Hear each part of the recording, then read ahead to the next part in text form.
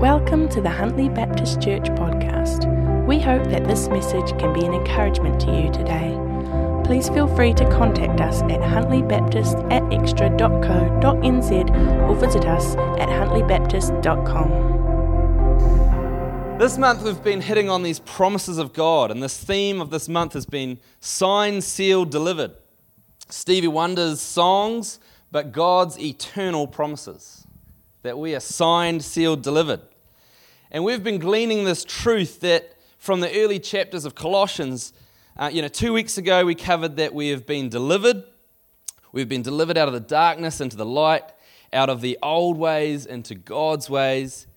And then last week we heard from Dad that we've heard the mysteries of God and this precious gift of the Holy Spirit that was once sealed, but that now we can have sealed within us. So we've had Stevie Wonder on Rewind. It's actually been delivered, sealed, and now this morning is signed. Well done, congratulations. This morning the thought is around being signed into God's kingdom or God's whānau, God's family, through the sacrifice of Jesus. Like the signing of a contract or a marriage certificate, but on this massive, huge divine scale. I just thought, do you want to just take 1 minute to turn to the person next to you and say, maybe what you think being signed into God's family means? 1 minute. 1 minute, go.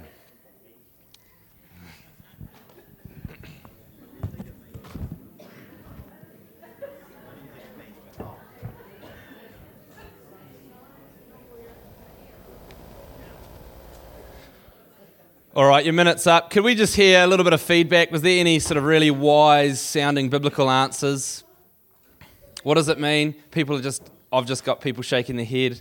Okay, well, this is good. Then we've got something we're needing to talk about.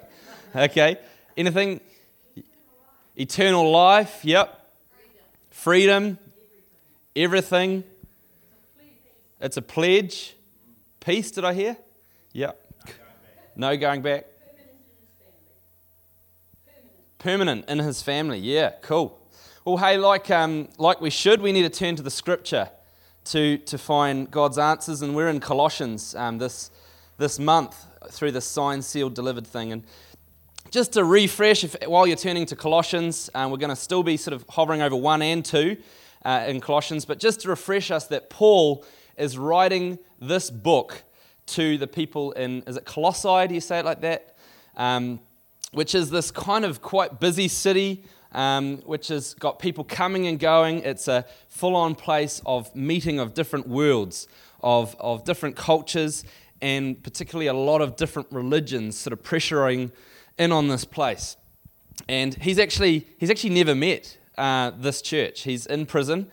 He's just heard an account of their faithfulness, and he's writing to these people. And there's this real keenness for this church in Colossae to get an understanding of how massive Jesus is. Because there's all these religions wanting to get a foothold in this place. And he's urging them to realize and get cognizant of the supremacy of Christ. Okay? So if you come with me to Colossians 1, let's just reestablish, picking up in verse 15, I think. Let's reestablish who Jesus is in our minds and in our lives.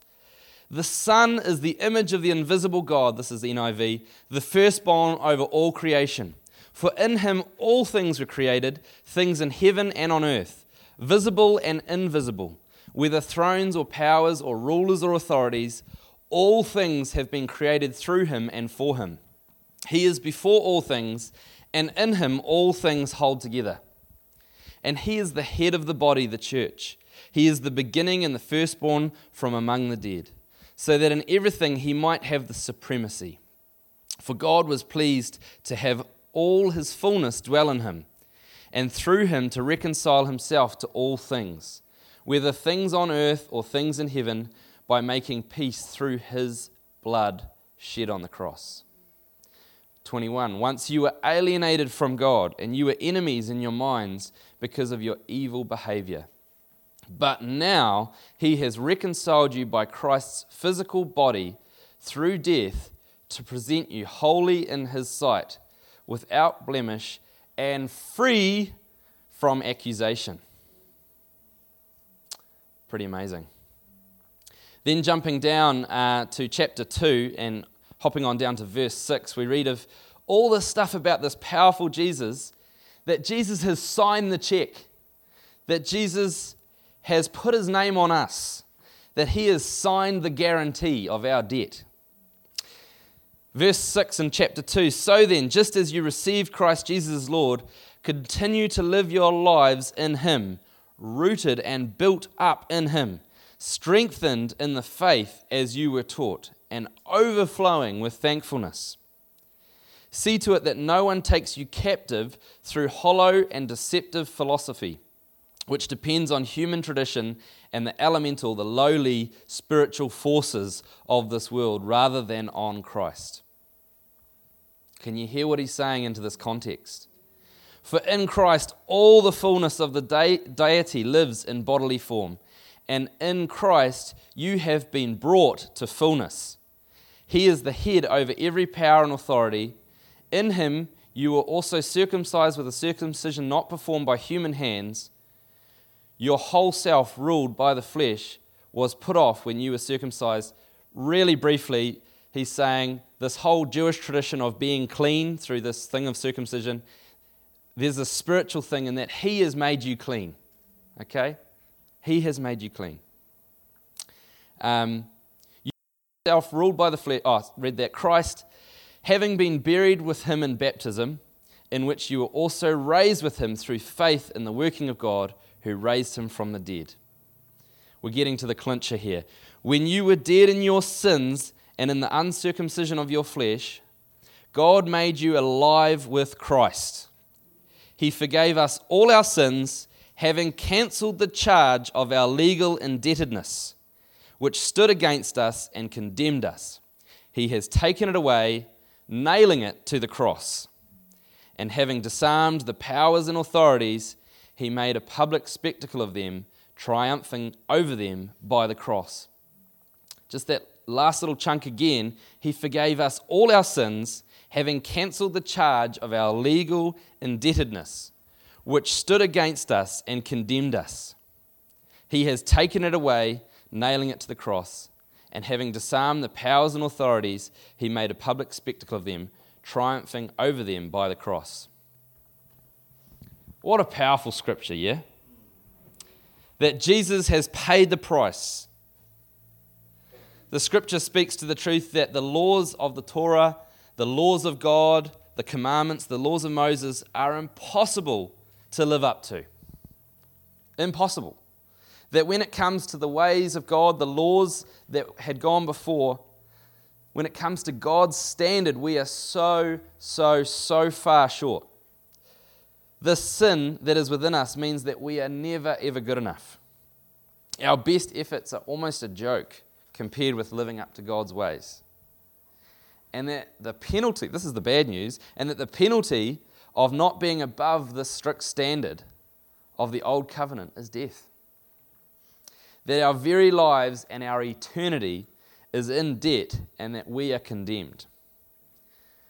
But the story is not finished. The story is not finished. Because Big Daddy, he's got a checkbook. Okay? I'll come back to that in a moment.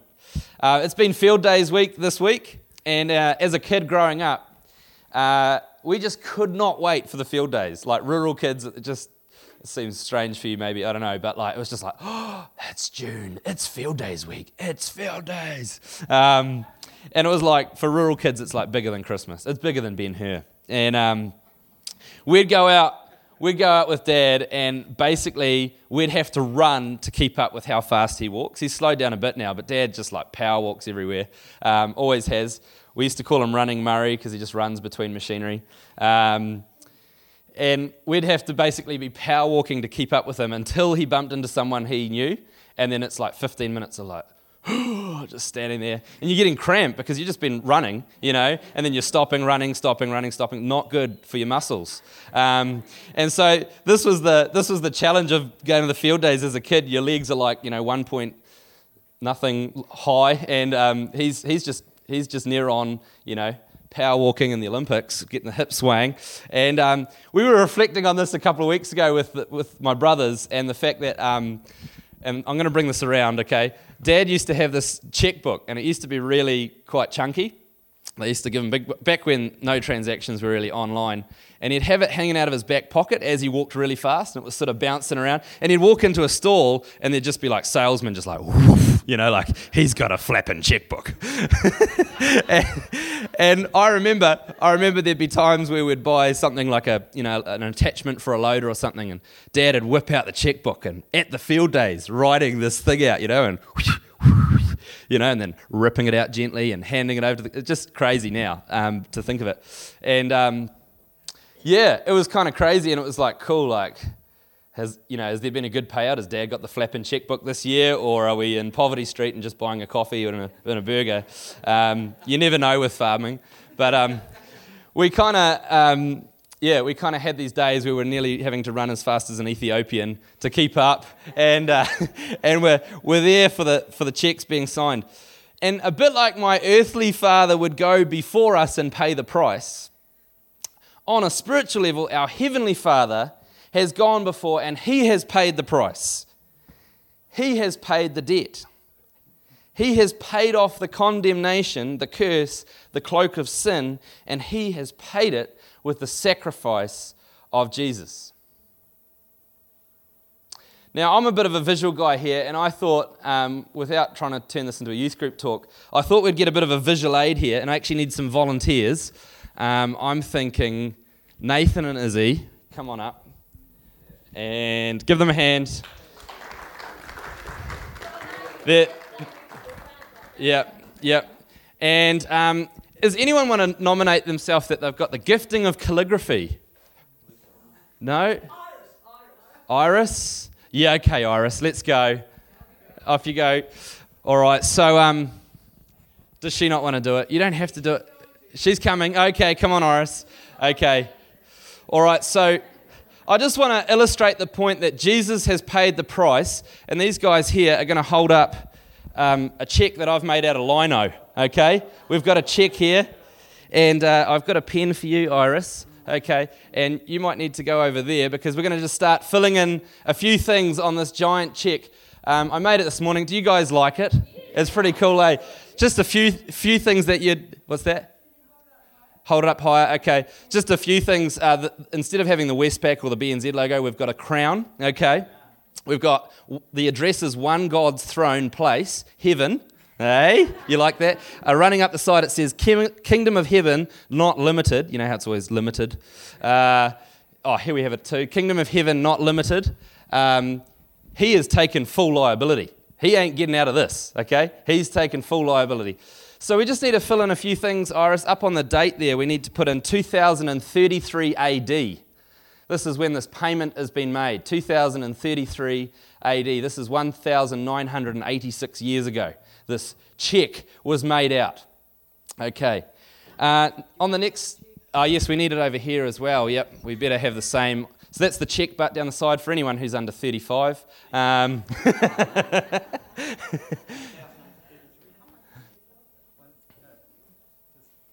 Sorry, it should be 33. But anyway, okay, it should be the year 33 AD. Okay, sorry people. You just crossed that out and initial it. We better initial it. Yep, okay, she's done it. Iris Mary, okay. Yep. Okay, and then over in the two column, we need to have all of humanity. Okay, all of humanity. Nice. And the payment here is all of those who love the Lord. She's not wanting this check to bounce. She's wanting good. Okay. All those who love the Lord. In the 4 column over on the check butt, we need to have the payment of penalty. 4. Over here we need to have payment of penalty. Do you know the infinite sign? It's like an 8 on its side. It's the infinite value of Jesus. I can do it for you if you like. It looks like this when you talk about infinity. So the infinite value of Jesus. The infinite value of Jesus. And the payment here in this check, we need to have Jesus' blood. It's the sacrifice of Jesus was what the cost was. And we need to have that here. Jesus' blood. And I just want to change Iris over to a red pen to sign this bottom here. And she can come up with a signature on the bottom line here for the signature for Jesus Christ. And the red resembles the fact that it was the blood of Jesus that actually signed for the payment. Awesome. Should we give them a hand?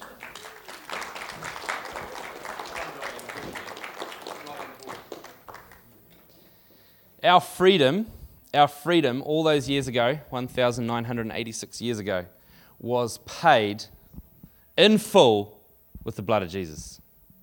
And he signed it with his blood. He signed it with his sacrifice. Chapter 2, verse 13 says, God made you alive with Christ. He forgave us all our sins, having cancelled the charge of our legal indebtedness. This is this one over here. The payment, it's for the payment of penalty. Okay? Our legal indebtedness, which stood against us and condemned us. He has taken it away and he's nailed it to the cross. Jesus has signed the check. He has paid the price with his blood sacrifice. Which, by the way, just side note, a blood sacrifice was a part of the Jewish system. It was part of the Jewish culture that was needed as a bringing of an innocent and your best to be sacrificed, usually an animal, to be worthy. Okay? And God's saying, I'm bringing my best, my innocent son, Jesus, to make you worthy. He has paid the price. He has paid the price. Does it say, this is a little bit of a tricky question, does it say that he has nailed our sins to the cross? No. It doesn't. Not quite. Jesus doesn't remove the law. This is right, this is wrong. He doesn't remove the law. He doesn't say, don't worry about your sins. In fact, Romans 9, which is in the New Covenant, says that the law is holy and just. The law still stands, right? Basically, the law still stands of what is true and righteous and fair. In this powerful verse, it says that the sin we have done, has actually brought a charge against us and has condemned us. The sin that's within us has condemned us. He doesn't take away the sin. The sin's still in me. The sin's still in you. He hasn't taken away the sin. But what he can take away is the penalty. So let's call it that we've got an arrest warrant, okay? Or we've got an eternal fine. That the sin that's within us has meant that we've got this massive fine that we cannot pay. We are condemned. And this scripture says that he has paid the fine, he has signed it with his blood. He has taken that away. He hasn't taken the sin away, he's taken away the punishment. He's taken away the arrest warrant or the eternal fine. And he hasn't changed the law. He hasn't changed the commandments. He hasn't overlooked our sin.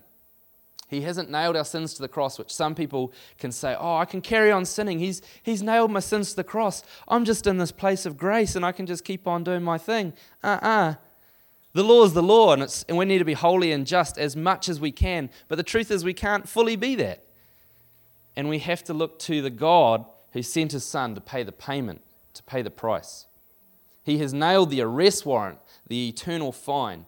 He has nailed the penalty to the cross. I've got a stamp here, and I don't know, someone can go around. Luca, maybe you want to go around and start putting some paid stamps Who ever thought that admin could have so many biblical parallels, eh? You know, like, you can put it on people's hands.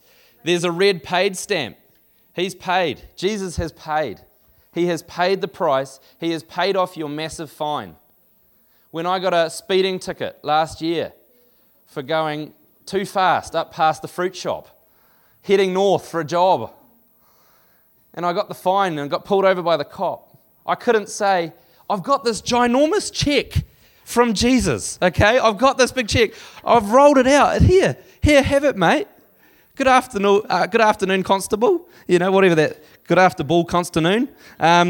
Here's the check. I can't do that. But with Jesus, this eternal, massive fine, we can say, hey, we're paid. We can all get ink poisoning together. This is what Luke's doing. Luke is doing. You're paid. If you go out and you haven't paid, you need to come up for prayer, okay? If you haven't got a paid stamp, no, just kidding, just kidding. If you haven't accepted that Jesus paid for your sins, you need to come for prayer, okay? If you've ever heard people speaking of the fact that the old law doesn't apply, that Jesus did away with the old law, be careful, okay?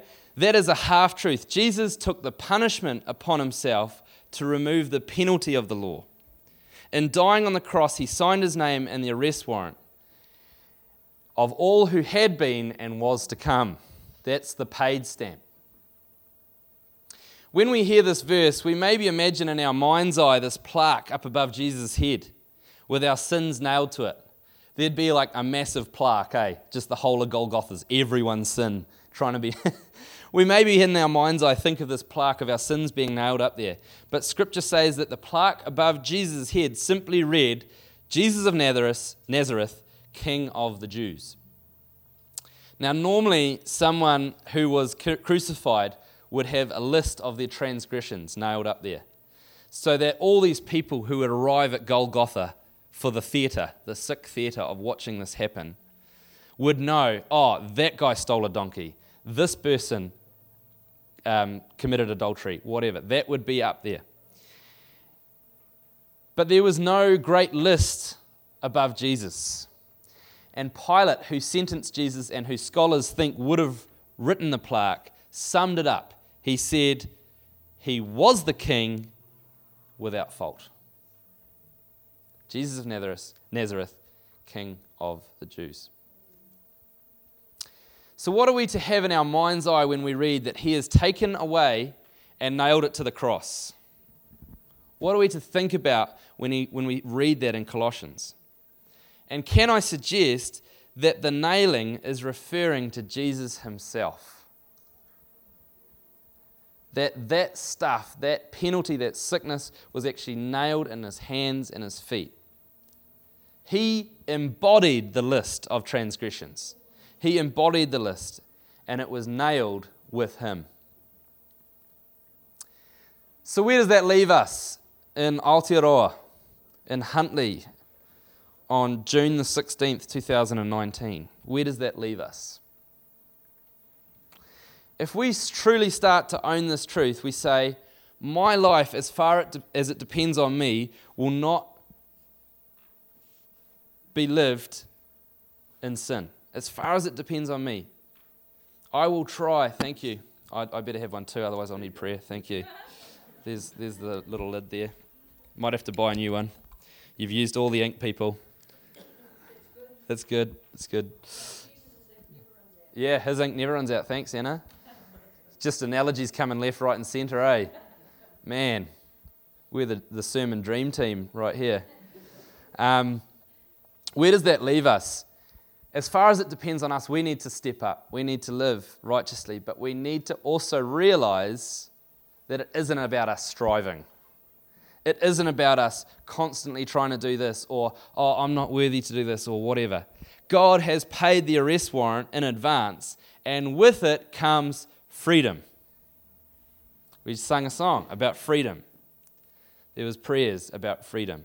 With it comes freedom, and we can learn to live in freedom, and we can have the freedom of Christ. We can learn to live out John 10:10 that says Jesus came to give us life and life in abundance. Yes? And we can tell all of our faces right now that we can have life and life in abundance, right? It's a bit hard to tell our face, eh? We need to get up and say we can have John 10:10, this promise that we can have, Jesus came to give us life and life in abundance. A bit like when I was 18 and my mate, who was a poor student driving around in a Toyota Corona that was rusty, but that he kept impeccably clean. And he had a sticker on the back saying, "Take pride in your ride." By the by. Anyway, bit like when we were 18 and he would go to his dad's work and get a full tank of gas. And it was like, freedom.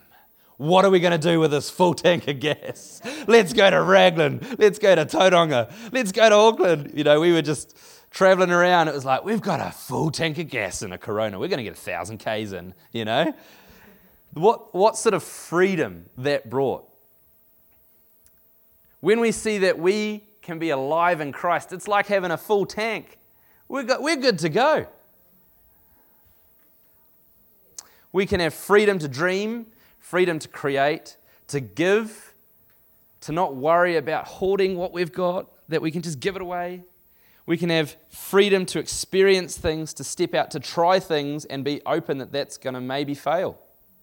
We can have freedom to live with more purpose. We can have freedom to invite God's presence in our life and be in more of a partnership with God rather than having this slave mindset of, oh, I'm not doing this right. I'm not doing that right. We actually need to embrace God into our life, and the more that we bring Him into our life, the less all of that stuff becomes a focus because we're actually free to live in Him. I mean, I think we can get the freedom thing wrong. We can quickly forget that it was actually God that brought the freedom, and we can kind of let the freedom be about us. We can overdo the freedom. There's a little bit of a video here that Samuel's got for us of someone sort of overdoing the freedom.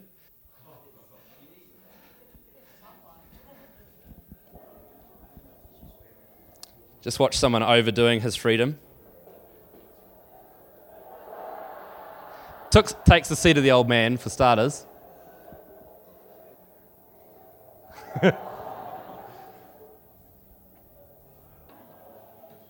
All right, that was it.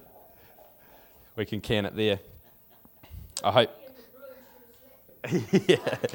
hope you appreciated that. I just loved it, sort of in front of your face. Poor thing. See, we can overdo the freedom thing, right? But freedom in Christ is a privilege. And when we own it, we can let it change our countenance, the countenance of our spirit. It can change our interactions and show the character and joy of God. Does that sound good? That it can change us? So how do we lavishly live in freedom? How do we lavishly live in freedom signed by the blood of Jesus? What does freedom in Christ look like?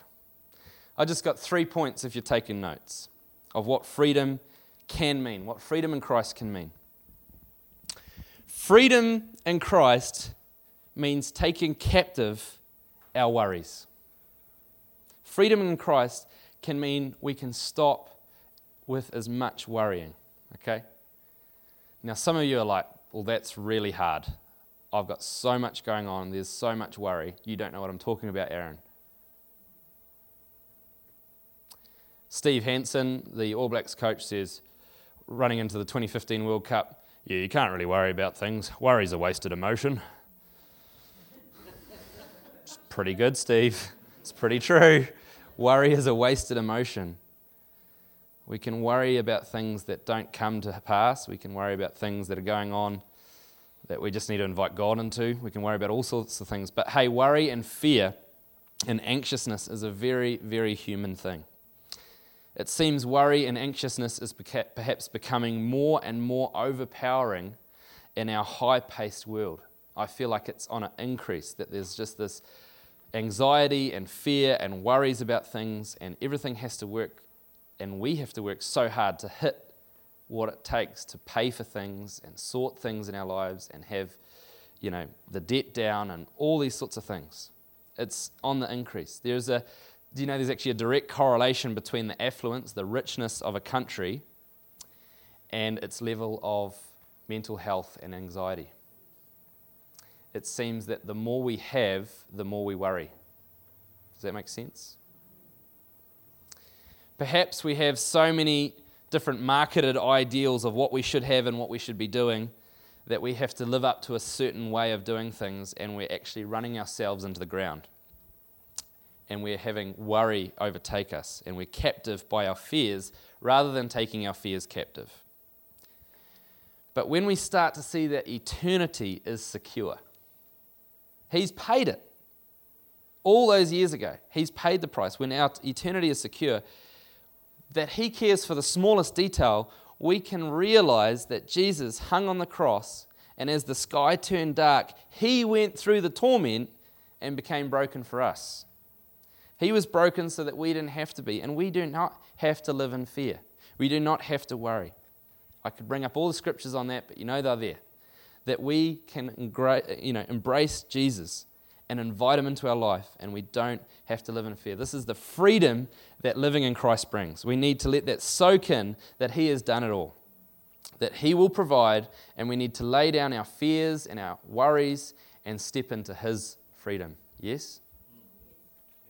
Number 2, they're like a muscle. A spiritual gift is like a muscle. The more you use it, the more you work them, the better they become. Otherwise, they can wither away. And the main reason why people, in my opinion, don't use their spiritual giftings is, I believe, I've seen people not stepping out, is that they think that they are operating in a place where they can't use their giftings because of their sin. That I'm just doing this and I'm up to all this sort of stuff, and you give someone an opportunity and they say, oh no, that's not really for me. The main reason I think is that people think that sin is the reason they can't use their giftings. You look through Scripture and you'll find that people, while in sin, God asks to do things and step up and use their giftings. And as they let more of their light, of God's light into their life, the darkness shrunk. You can't focus on your sin and then step into this holiness. You need to focus on the holiness and use your giftings, and that diminishes the darkness in your life. So being free in Christ means that we are to use our spiritual gifts.